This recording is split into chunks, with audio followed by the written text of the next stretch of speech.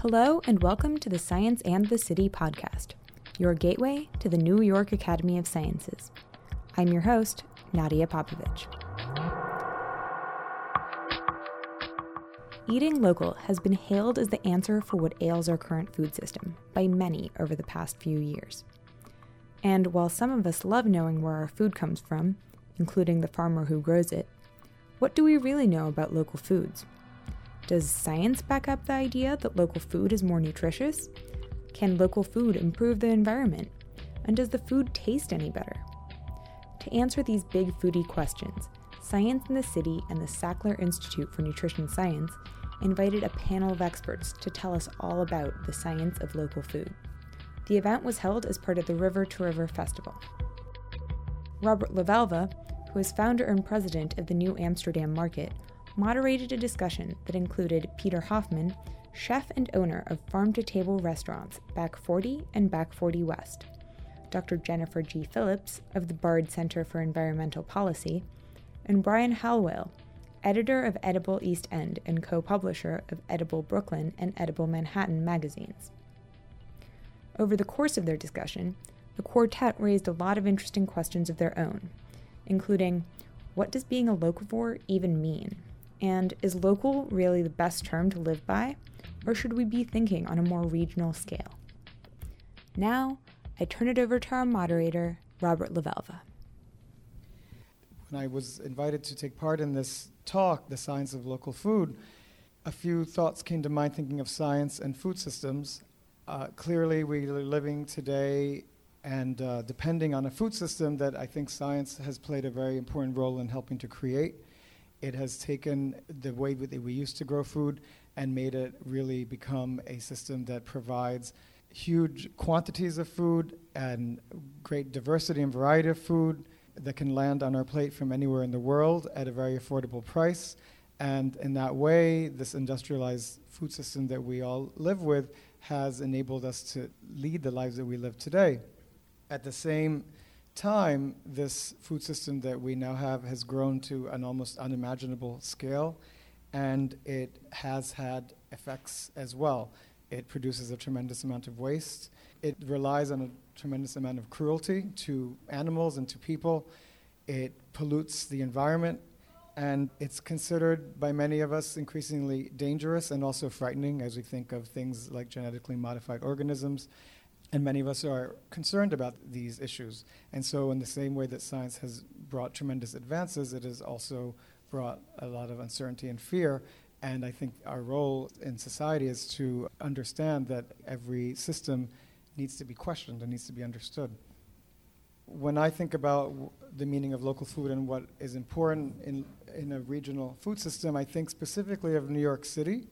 As many of you might have seen a couple of years ago on the subway cars, there were some public announcements that talked about how an average New Yorker consumes 25% of the energy of an average American, and that's primarily for two reasons. One, that we don't drive as much, and two, that there's a greater efficiency in heating houses that are stacked on top of each other. And that's something to consider.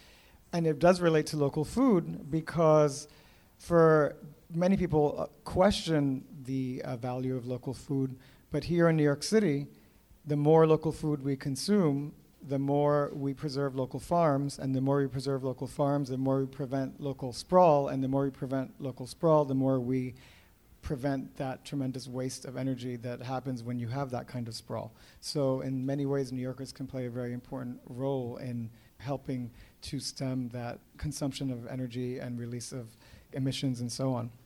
So in that one specific way, it's very relevant to New Yorkers. I'd like now to move on to the panel because the three panelists we have, Jennifer Phillips, Brian Howell, and Peter Hoffman, and we're all very grateful that they joined us tonight, are much, much more knowledgeable of these issues that I just touched upon lightly through their own work. And so I will start with a question that will allow every panelist to also talk a little bit more about themselves and what they do, and that is, what is it that draws you to local food? Why is this an important topic to you? And is there a particular story that changed your mind about local food? So we'll start at the end with Peter. Thanks, Robert. What's interesting, and I don't want to rock the boat too much here right off the bat, but I've been called a locavore. The term is applied to me. I shop a lot at the farmers market at Union Square and other markets around the city, but I'm actually not a locavore. And I don't think that, in some ways, I don't think that local is the most important term for us to be looking at. It's very important shorthand for other things that we really care about. And one of those is about shortening the distance in the set of relationships between the people who are producing our food and the thinking and the decisions that they're making about that food production and us, the diners, the eaters, the end users. And in my restaurants, we have those relationships with many people. Some of them are local, some of them are not. And so it's what we've lost. And we've lost many things. And your words about the industrialized food system and what some of the costs versus the benefits are was very apt. But we've lost the sense that the commodity food is being grown by people who aren't thinking about taste first and foremost. And if you like to eat, and who doesn't, then we want to buy products from people, raised by people who want to make something taste good. It just so happens that when in this economy, that when we buy local and we buy in small markets where maybe the person who raised the food is the person who's selling it to us, and so there's a direct face and a direct relationship between the producer and the buyer, that relationship and sense of responsibility or shared values is leveraged and makes for a different product when you take that ingredient home and cook with it. So that's some of what's heaped on local and isn't necessarily about local. I'm currently reading a book that I recommend. I'm reading Tomatoland by Barry Estabrook. And he sort of describes how the winter tomato, what we feel is a required presence on salads in so many places, being grown in Florida in an inhospitable environment for tomatoes requires, therefore, a huge number of toxic pesticides, a massive infusion of inorganic fertilizers, and the transportation of it, and for a product that doesn't taste like anything. That's the crazy thing, right? You don't end up with a good product. You could say, wow, it's like that maybe the strawberry that comes from California, the Driscoll strawberry, has some sweetness to it or something like this. But the tomato doesn't taste like anything, and yet the cost is so high. And so that relationship, that part of the food economy then represents so many values that have nothing to do with what you and I care about. So what I love about having been the owner of 2 restaurants, and I actually don't have Savoy anymore. I closed it in June a year ago, and I now have Back 40 and Back 40 West. But what I love about it is the journey, the process, both the personal learning process, but where I am in the economy of having the opportunity to buy food from people who care about what they're doing, who therefore in caring for the soil, caring for the animals or the plants, and wanting to create depth of taste or health in the land that translates into depth of taste, and to be able to then share that with our diners and eat that food myself. That's what's been so wonderfully gratifying about my place in the work. And, of course, to share that with people along the way and hopefully inspire others to do the same. Thank you. Well, Brian?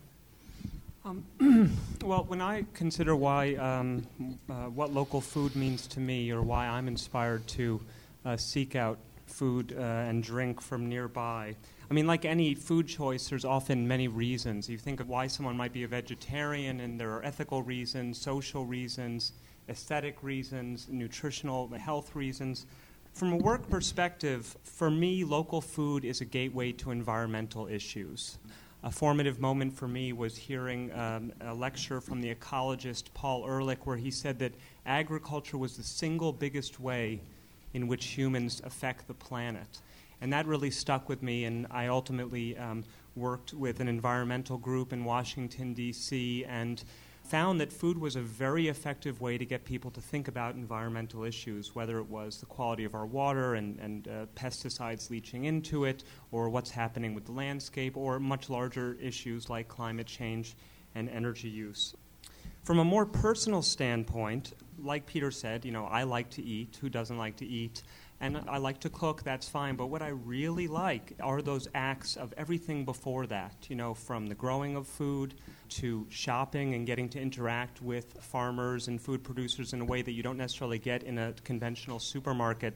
I grew up in New York City, but I don't live in New York City anymore. I live on Long Island, partly so that my family and I can have a garden. And so squeezing some food production into my life is very important to me. And shopping at a farmer's market, shopping at a place like a venue like New Amsterdam Market, being a little bit more involved in food and drink experiences on a daily basis are part of what's fulfilling for me on that level as well. And if I lived in New York, I imagine that I'd, sign up for as many community gardens as I could and, grow something on my porch or rooftop, or maybe I'd move to Queens where I could have a little bit of a larger space and grow something in my front yard. Yeah, I guess I'm glad Peter said what he said about the local in and of itself doesn't necessarily signify all the things that we've come to attach to it. And I am mostly interested in, as Brian said, the sort of environmental impacts of food production. And local has come to be sort of a shorthand. Originally, the guy who developed the term in England many years back was specifically talking about greenhouse gas emissions, and that in a very general sense, we could shorten or reduce the greenhouse gas emissions from food production by consuming from products that were produced more close to home. But in fact, lots of people have done studies now, and the transport component of food production systems is only about 11 to 12% of total emissions. The bulk of the emissions are coming from things like nitrogen fertilizer application and nitrous oxide emissions from that, making the fertilizer, and then nitrous oxide emissions after you apply it. Problems with soil erosion and depleting soil organic matter is calculated in there too. So there's lots of ways in which, as everyone has said, food systems can have a very negative impact on the environment, but they don't have to. There's lots of ways that we can grow food that don't have a negative environmental impact. And the thing that's interesting to me is that one of the other elements that has become really important about local is this idea of shortening the chain of connection between the producer and the consumer. And the implication there is that if I can literally look that farmer in the eye when I buy my summer tomatoes, there's a trust that builds up. And even if I haven't asked that farmer, are you organic, or how do you handle X, Y, and Z? What kind of fertilizer do you use? Do you have problems with X, Y, or Z environmental impact on your farm? If I haven't asked those things, I am assuming that, it's local, so it's going to be environmentally good, it's going to be ethically good, it's going to be all of these other good things that I want. And the bottom line is that it's not necessarily the case. We cannot assume that just because it's locally grown, it's going to have all of those other values that we want to associate with local. So I'm a big proponent of not only asking, and in some cases you can interact with the farmer enough that you do trust them, and even if somebody isn't certified organic, you have a sense that that they're doing a really good job. But often one of the problems comes up as we try to actually build the system bigger and bigger. There's a scale problem, and transport is a problem. 17 million people in New York City need to eat, and if everybody ate local, that's a lot of food, a lot of transport, a lot of trips to the farmer's market. They're intermediaries that are going to have to develop in order to truly make this work. But if we're going to do that, then it sort of starts to look like a conventional food system. So we need to think carefully about how we build that system. It can't all be me interacting with an individual farmer, especially if I live in New York City. I don't live in New York City anymore. I did for many, many years, and now I have a farm upstate, which is fabulous. But I'm very aware of the fact that if I want to market food to people in New York City, I need to hire a trucker, I need to use cold storage, I need to, there's all this sort of infrastructure that doesn't exist anymore that needs to come back into play. And it also carries emissions and environmental impact with it. So it's sort of going from the 1 acre veggie farmer down the road to a system that's going to feed everyone. I mean, my goal, my vision would be that everybody on the planet could eat good, healthy, ethically, or environmentally sound food. But in order to scale the whole food system there, that's going to be hard. But we need to sort of move beyond this idea of local is the only way we can do that, to thinking about what are the impacts of all of the ways in which we can produce food. So, always complicated. Well, in some ways this question has already been addressed, but I think it would be worth visiting nonetheless. For each of you, what is your definition of local? Even whether or not you are considering yourselves to be a locavore, but what would you define as local? And we'll start. I got to say, I actually wouldn't ask if it's local or not. Mm-hmm. I would ask, how was it produced? Was it, is the person taking care of their soil? It's just local in and of itself is not the question I would ask. Mm-hmm. So, Brian? Yeah, I guess I would answer in a similar way. I mean, what's happened in this discussion of the benefits of eating local are that we kind of have to define it larger sometimes. And when you start thinking about regional food systems, you address not only many questions of availability and scale. I mean, New York does not have a large grain production capacity right now, but Pennsylvania does, and the Finger Lakes do to some extent. So if you define local for New York City a little more broadly, all of a sudden you can start supplying local bakeries in a big way. If you just define it within 100 or 200 miles of New York City, there's no way to do that. So, it used to be that people talked about local as where you could drive in a day, a day's drive to visit a farm. 150 miles was used by a few authors when they were sort of, as a stunt trying to eat entirely locally for a year. But I think what's beginning to happen is it's morphing into much more of a concept of regional food systems. Mm-hmm. I think the other thing that's embedded in all of this is that when we think sometimes about local producers, that they're smaller scale and we have direct relationships with them, and the farms may be more diverse. And one of the things that comes with a global food supply or a nationally transported food supply is that areas, for better and for worse, I mean, you were just talking about the regional aspect of it, that then there's concentration on what you do best, which can end up looking like monoculture. And that's a problem, right? The problem of monoculture is in some ways the antithesis of what we're talking about in terms of local. And whether that's that the entire Mississippi basin is growing mostly corn, and the erosion issues, both in terms of topsoil and pesticide runoff, and nitrogen fertilizer runoff into the river, into the Gulf, and what effect that has, or that nobody in the Midwest grows vegetables. I mean, there's lots of topsoil there, the weather's good, and they're not growing their own food anymore. So that their lives have been narrowed in such a way that they're on a rat race trying to get the highest yields of corn out of their land.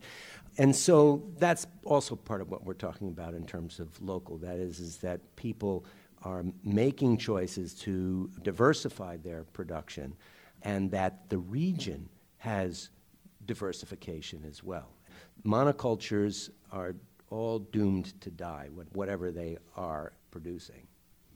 With that in mind, you nonetheless, certainly Savoy and then Back 40 and now Back 40 West are, I would think, generally known as restaurants where people can eat locally. Where, when, and how do you make those choices, and for what reason to source locally, and in what instances? One of the rules of thumb for the chefs and folks buying product for the restaurant is if it's grown locally, then we buy it locally, and we don't buy it out of season of that item. But I mean, not to have sugar, lemons, olive oil, chocolate, coffee.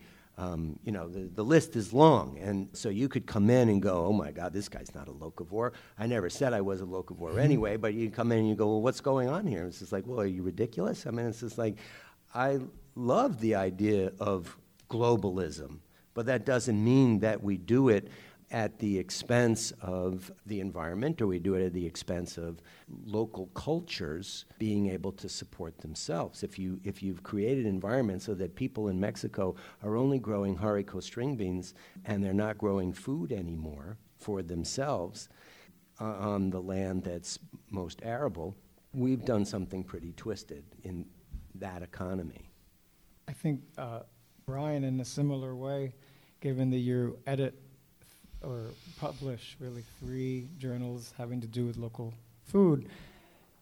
At the same time, when it came, I think, and I, following all of your work, when it came to Manhattan, there was definitely a departure a little bit in that edibles kind of adherence to what's being done or what's being grown locally. Obviously, of course, because Manhattan, it doesn't have much farmland, although it seems to be more and more these days.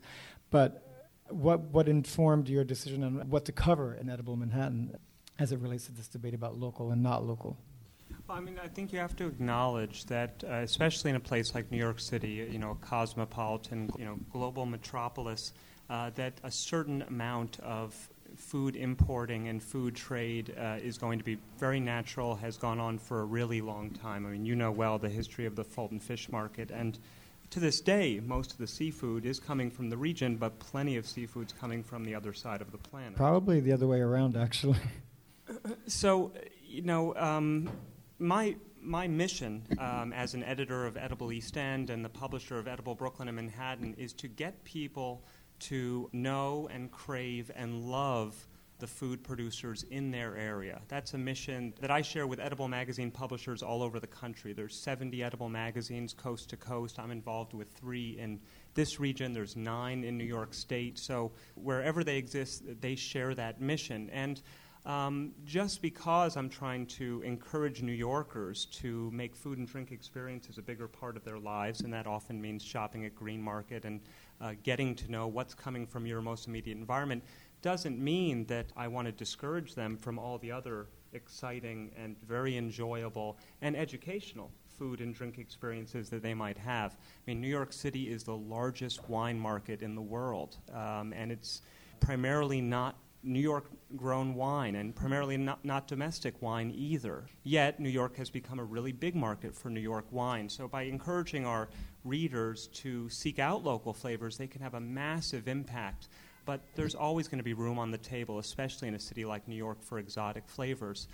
That said, I think one of the other interesting contrasts between the local food economy and the global food economy is we all think about global flavors now in a way that we didn't before. I mean, sushi is available in supermarkets in the smallest town in America, and not just in a place like New York City where you can literally enjoy hundreds of different cuisines in a few square blocks. So one way in which you think about eating local in Manhattan is cooking with global spices and global flavors, but using local ingredients.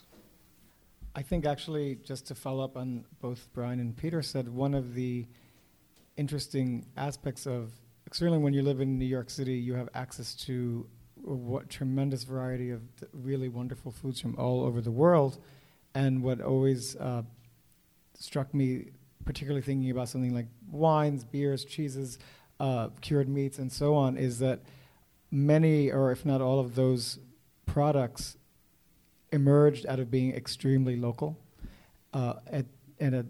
from times when people really only could make do with what was local because we didn't have the transportation systems we have today, and yet it therefore forced them to make the best out of what they had and the seasons that they had and the products of their land. And in that way, I feel that the local food movement is and remains very exciting from a cultural perspective, in that what are the flavors and what are the foods of this part of the world? And I think that they're still yet emerging. I think we've seen it, certainly in my experience with cheeses. It's been, even in just the past 10 years, this great renaissance of cheeses that initially were maybe modeled after the traditional European cheeses, but now that our region's cheesemakers have come to really learn their craft and take advantage of the Northeast, which produces great grasslands and therefore great milk.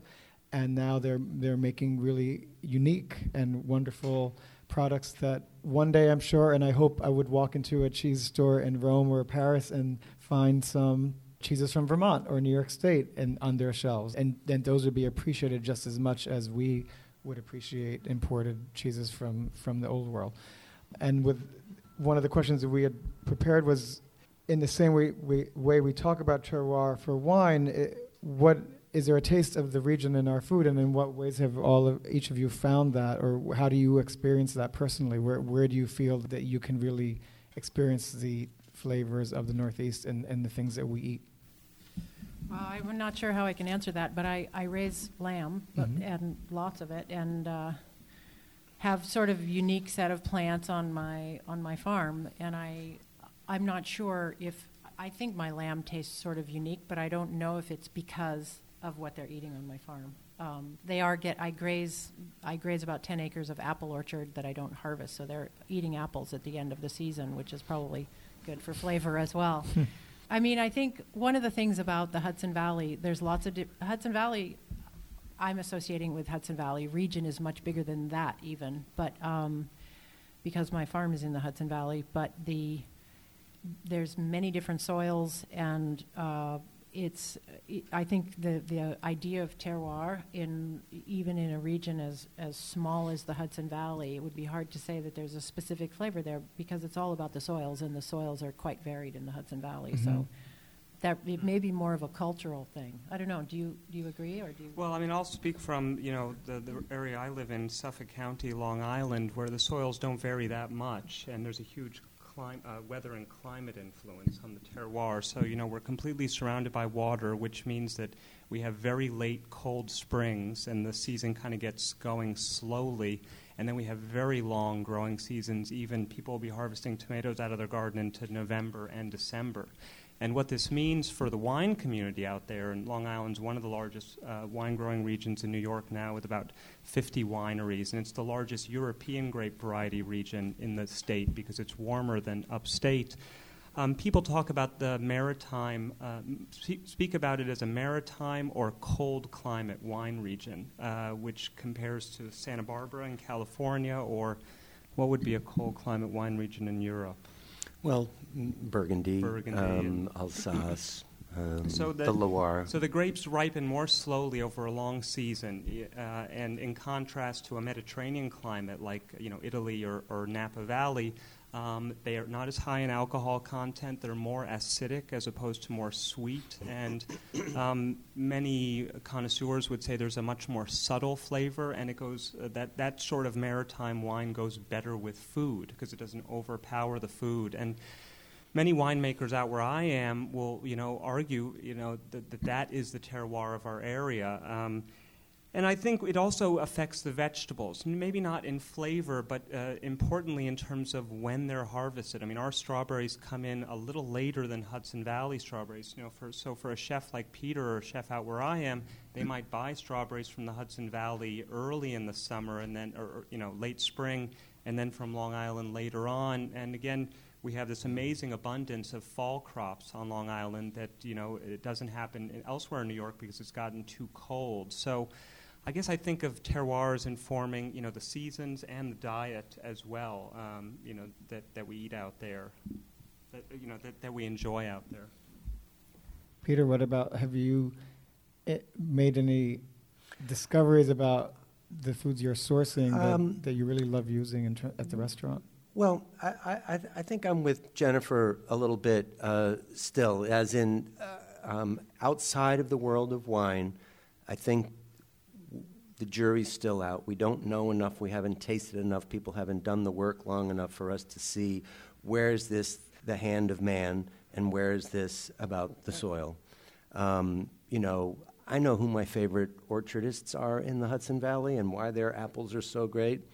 I haven't been able to figure out whether they're just really good, or whether there's something going on there. I can't tell you that I can taste the difference between a McIntosh from one side of the Hudson or the other, or the Finger Lakes versus the Hudson Valley. I'm not there yet. if it's there for us to discern. And I mean, in that way, I really think it's very specific to wine. You know, there's a few other places, right? I mean, it's just like, clearly we can taste place and difference in oysters and how they're raised, and people, you know, what's his name? Who wrote the book about the oysters and what? Rowan? No, Rowan Jacobson. Yes. Yeah, thank you. You know, Rowan has written about merroir and all of that. But I just don't think that we know enough yet, or we've been practicing it long enough. Though they say that livestock grazed on pasture near the ocean, where you get the mineral impact, it has a big impact on taste of the meat if you're near the coast. But absolutely. I don't know if that's true. And there are also people who say that Long Island tomatoes grown near the coast have a saltier flavor, but then other people have argued it's the long growing season, so they can mature and develop more flavor. I mean, I think the patterns you can see are certain ingredients showing up at the same time, which is not really terroir. It's sort of defining a cuisine. Like, you know, it's very common in the better Long Island restaurants, you know, expensive, inexpensive, just the ones that care more, to see a pasta dish with either clams and corn and tomatoes or lobster and corn and tomatoes. And those are all things that are, you know, harvested readily in that area, abundant for a big chunk of the year, so it just goes very well together. And I think it, again, comes around to the culture, I guess, of local food more so than terroir or even science in a way.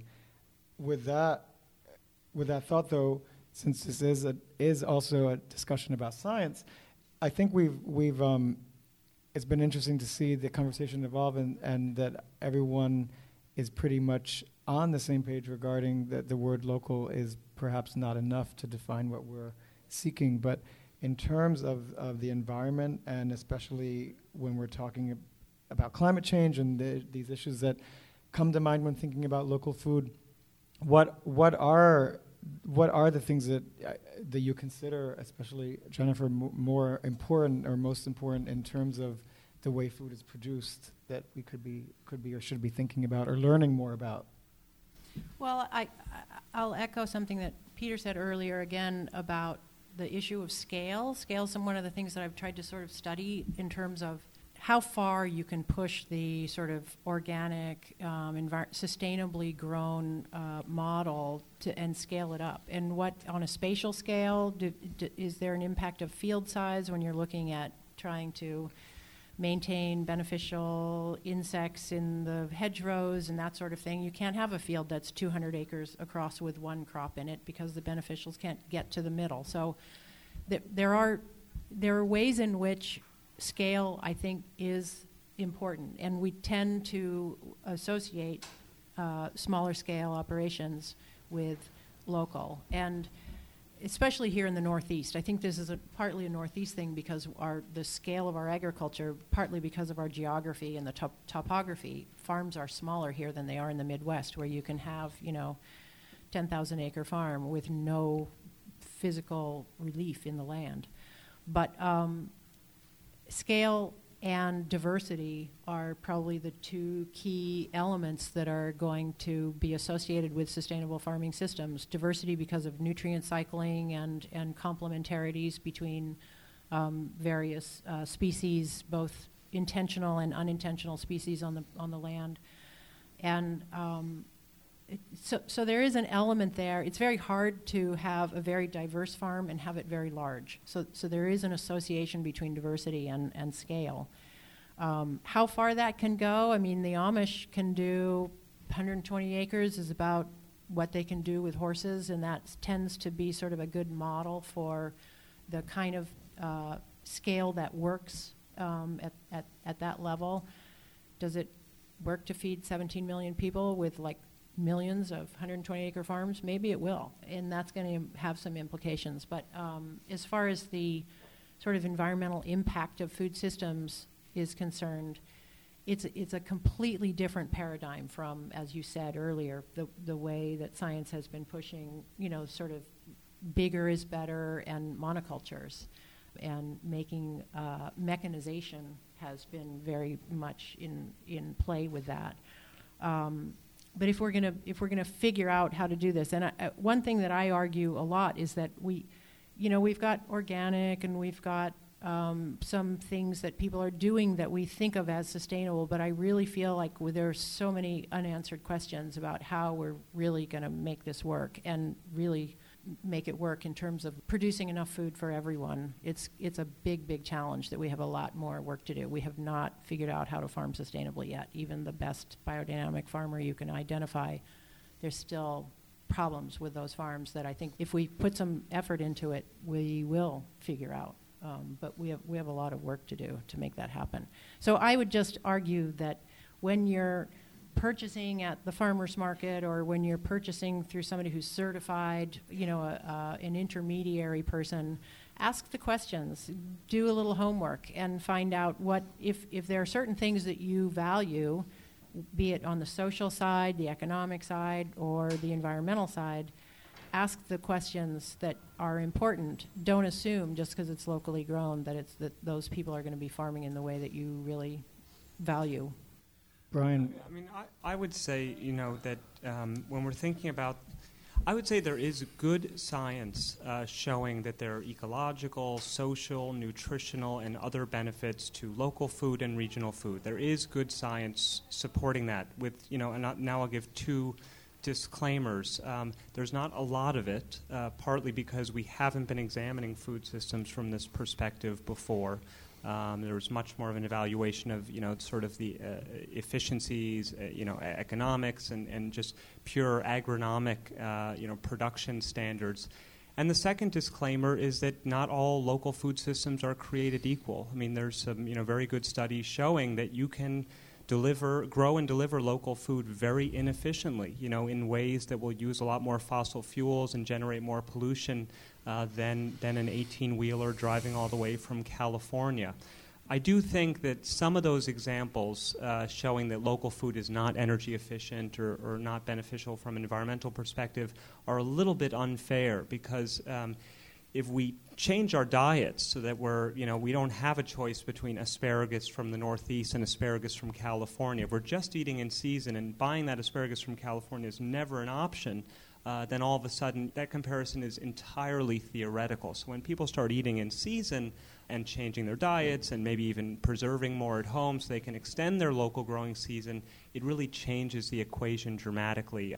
And I will add on the nutritional perspective, a few years ago I did a research project looking at all the studies that were out there analyzing whether locally grown food was more nutritious, either because it was fresher or it wasn't losing nutrients in shipping and that sort of thing. And it's a very murky area, again, where there's not a ton of research and more needs to be done and more is being done. But, here are some of the broad conclusions that you do see in the studies.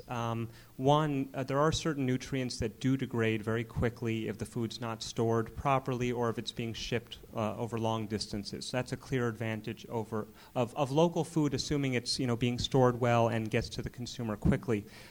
Old varieties of plants, from wheat to cauliflower to corn, had much higher levels of micronutrients, lots of trace nutrients that have gotten neglected as we've bred for crops that yield higher or have certain other production traits. So you're likely to find those older varieties being grown on a small scale on diversified farms that you buy at your farmer's market.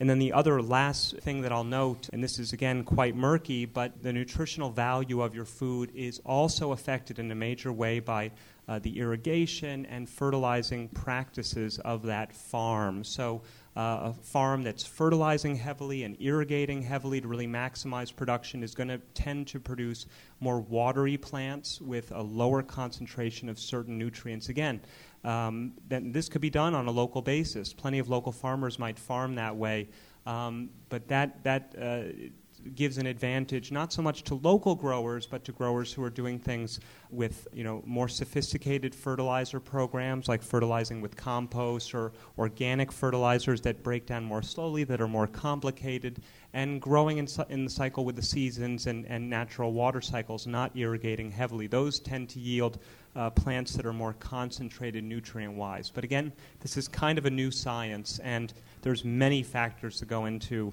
what determines if your food is more nutritious. Do you have any thoughts about all this? Just a couple, but so well said by both Jennifer and Brian. one thing is that, you talked about the micronutrients and things like that. It's just like, and that it's not necessarily about local, but it is about farming practices. And I, almost every year, one of the things that I do is I'll go through the market. Well, I do this all the time. I mean, I go through and I go, well, who's got the best string beans today? And, eat at 7 different stands before I decide who I'm going to buy from. Because people are always asking me, it's like, well, who's your favorite farmer? Who's the best farmer? And today, the new row of beans is one person, and my favorite farmer might have old beans, and their new crop hasn't come in yet, so I'm not buying them today. But I've side by side, placed rutabagas or Japanese turnips and tasted side by side somebody that was a more industrial production where that there's irrigation and know that there's heavy use of fertilizer against a more slowly growing, probably organic producer, and you can taste the difference. I mean, there's no question. Hands down, you can taste the difference. And we do all kinds of things in the industrialized food supply that add water to gain weight, to sell the product at higher profit and lower price, and you get less. And the only person who's making out is the guy who's selling it, not the person who's eating it. Because, in fact, if you could measure at a meal how much taste I wanted, I had to eat more of the industrialized food to get the same amount of taste. And maybe that's why many people eat too much. So that if you ate foods that had more concentrated flavor, you would be sated sooner. I know, personal theory that Brian hasn't read the studies on yet. The other thing that I just sort of want to say about it is this isn't about hocus pocus or spiritualism. But first of all, the science isn't there yet because, number one, this government doesn't want to, or this whole system doesn't want to fund doing the studies that would produce the kind of inquiry that we're really interested in. So it's not being done, not being funded. But the other part of it is that some things are actually maybe still not measurable or unknowable. And that's not to say that I'm anti-science, because I'm not. It's taken us, to all kinds of wonderful things to create a microphone so that you can hear me without my working too hard. But there are things that are still not measurable, and that doesn't mean that we don't need them in our diet or that they don't add to the miracle of great taste. And anybody who's ever had a totally fabulous bottle of wine, and it's 100% Pinot Noir, and then there's another bottle that's right next to it that's 100% Pinot Noir, what's the difference? Well, I don't know. It is about the soil, but it's about all kinds of things that aren't necessarily measurable because it's this soil type versus that soil type and things like that. So I think that the science is important and we need to support it, but then there's also parts of it that it doesn't matter. We know. And we like the way it tastes. Yeah, I mean, we know, anecdotally and personally, and that's what might affect our buying decisions, but we should acknowledge that, eating local or eating regionally is not going to solve all the problems in the food system. So, food waste in the form of packaging is emerging as a massive issue in New York and around the country. Local food isn't, it can also be culpable in that respect. It's not likely to carry as much food waste because you're buying it whole at the farmer's market or in bulk. There's going to be advantages there. But in the same respect, if we have a public health crisis where people aren't eating well, should we invest in growing food organically so the nutrient level is higher in the food, or should we just be figuring out ways for people to eat more vegetables regardless of how they're grown? So, I think that's also an interesting scientific question, is where should we devote our energy?